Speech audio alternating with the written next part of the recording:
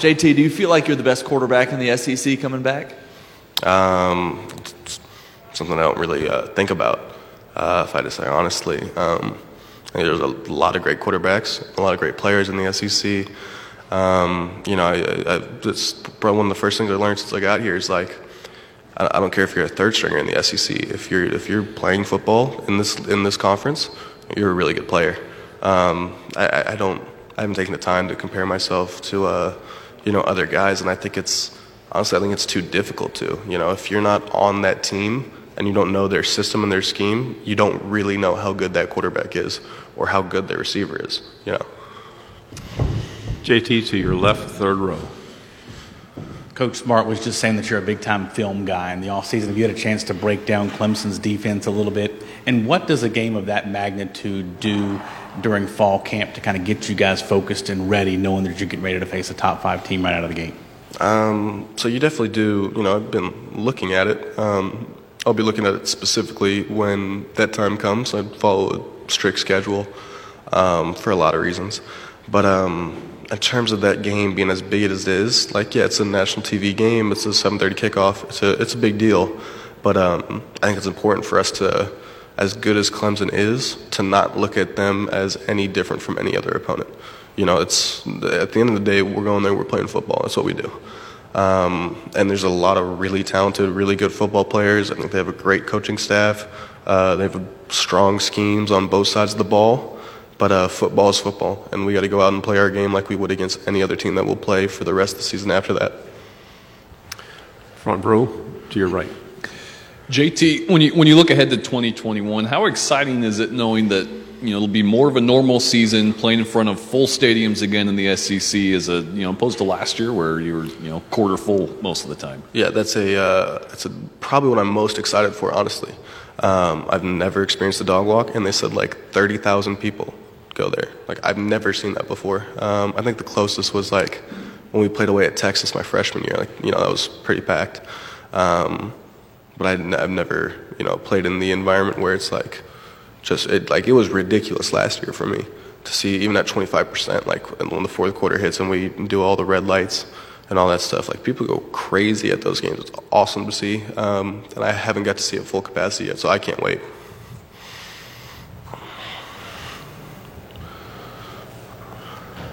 Okay, we have them for 10 minutes. Any questions? We have a starting quarterback here. Okay, on your right, second row. What have you seen from a young guy behind you, Carson Beck? He's from Jacksonville, Florida, and he's heading into that second year. Have you seen some progress from him? A lot. Yeah, he's a very good player and a really good person, too.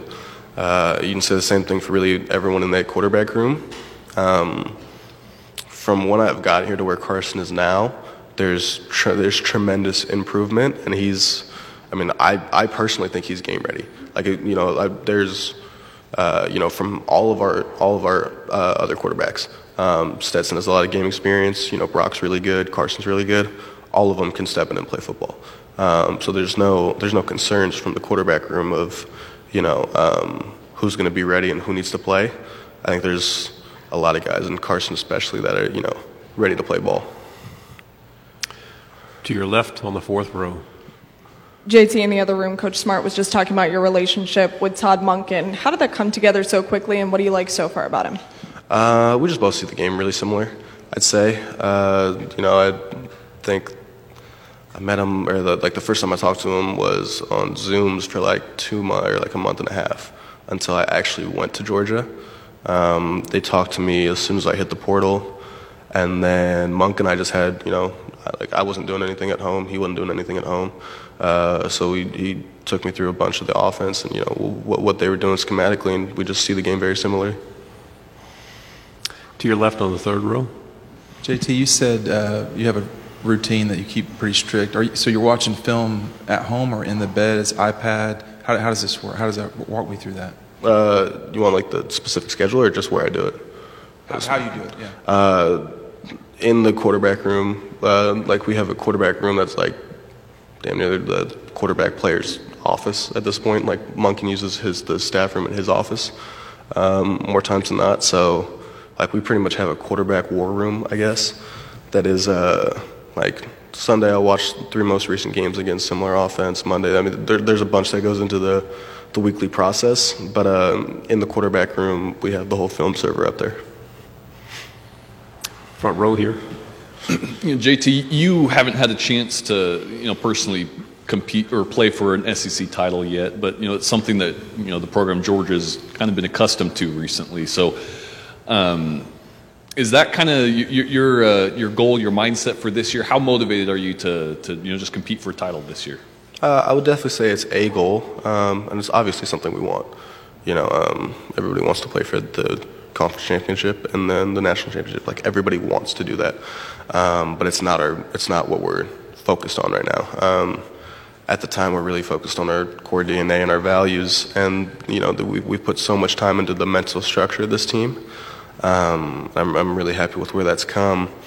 I think the biggest focus right now is just week by week, how are we preparing for August 1st? And when August 1st hits, it's how do we prepare for the end of camp? Then once the camp ends, it's how do we prepare for Clemson, then so on and so forth for the rest of the season after that, and we just take it week by week. Stay on the left side in the back row, please. Hey, JT, talk a little bit about the weapons that you have around you. You lose Pickens, obviously, but through the portal you get Gilbert, and you also want to have your running game too, because that helps you as well. Talk about balancing out your offense and using all the weapons that you have. Yeah, as an offense, I think we have the best problem you can have, which is there's only one ball. There's so many guys that you just don't normally have on a roster, where as an offense you have like pretty much every receiver. You have 3 deep at receiver that could all play and are both talented enough and mentally ready to where they could be in the game, and it's no different than your ones. You have a good 2-3 deep at line. You have like 6 running backs that you can go in and play. You have 4 quarterbacks that I would all trust to play. You have so many guys that are football ready that it's something to be said about how the coaching staff develops and how the guys here work. We'll go to your left, the 4th row. What do you think the potential of this offense is, and what do you think its biggest strength is going to be this fall? I'd say the biggest strength is the versatility you have, and I'd say how well we can do simple when we're at our best. There's a lot to be said about having a complex, schematic approach, but at our best, we do simple better than the people we're playing against, and that's the plan. And in terms of versatility, like I just was talking about, there's just so many guys that you can put in so many places that can execute. I'd say that's your biggest strengths from your offense. 2nd row on the left. JT, I don't know how much you've had time to work with Eric Gilbert, but what are your early impressions of him? Yeah, that's like the 5th time I've been asked that, and it's the same answer. There's a lot of guys that are really talented that like football, and there's a lot of guys, and there's a select few like Eric that are talented and love football. He spends hours with the receiver and tight end coach. He asks me a bunch of questions. He takes the time to learn the signals, learn what he's got to do, and really learn the game itself, and it's really impressive to see that someone that has what he has by birth, because he has a lot of people just beat by birth, and then he combines that with being a weekend worker, and he's a film watcher, and he likes to learn what he learns. So he's the best of both worlds in terms of your physical and your mental game. We have time for 2 questions. We'll go here on the 2nd row, and then we'll end on the 3rd row. JT, your first game of the season is against Clemson. How much of will that set the tone, I guess? One game, can that set the tone for the entire season when you go up against Clemson? It really should not. Just being the fact that it is just one game. It's your week 1 game. Like, your week 1 game matters no matter who it's against. And ours is against Clemson, like a really good top 5 guaranteed team. A lot of talent on that team, a lot of talent on our team. Like, it's a big matchup, and there's going to be a lot of hype around it. But I think it's really important for both teams' futures to keep perspective and matter that it's the week 1 game. Like, you can lose your week 1 game and have a great season. You can win your week 1 game and have a terrible season. Neither really.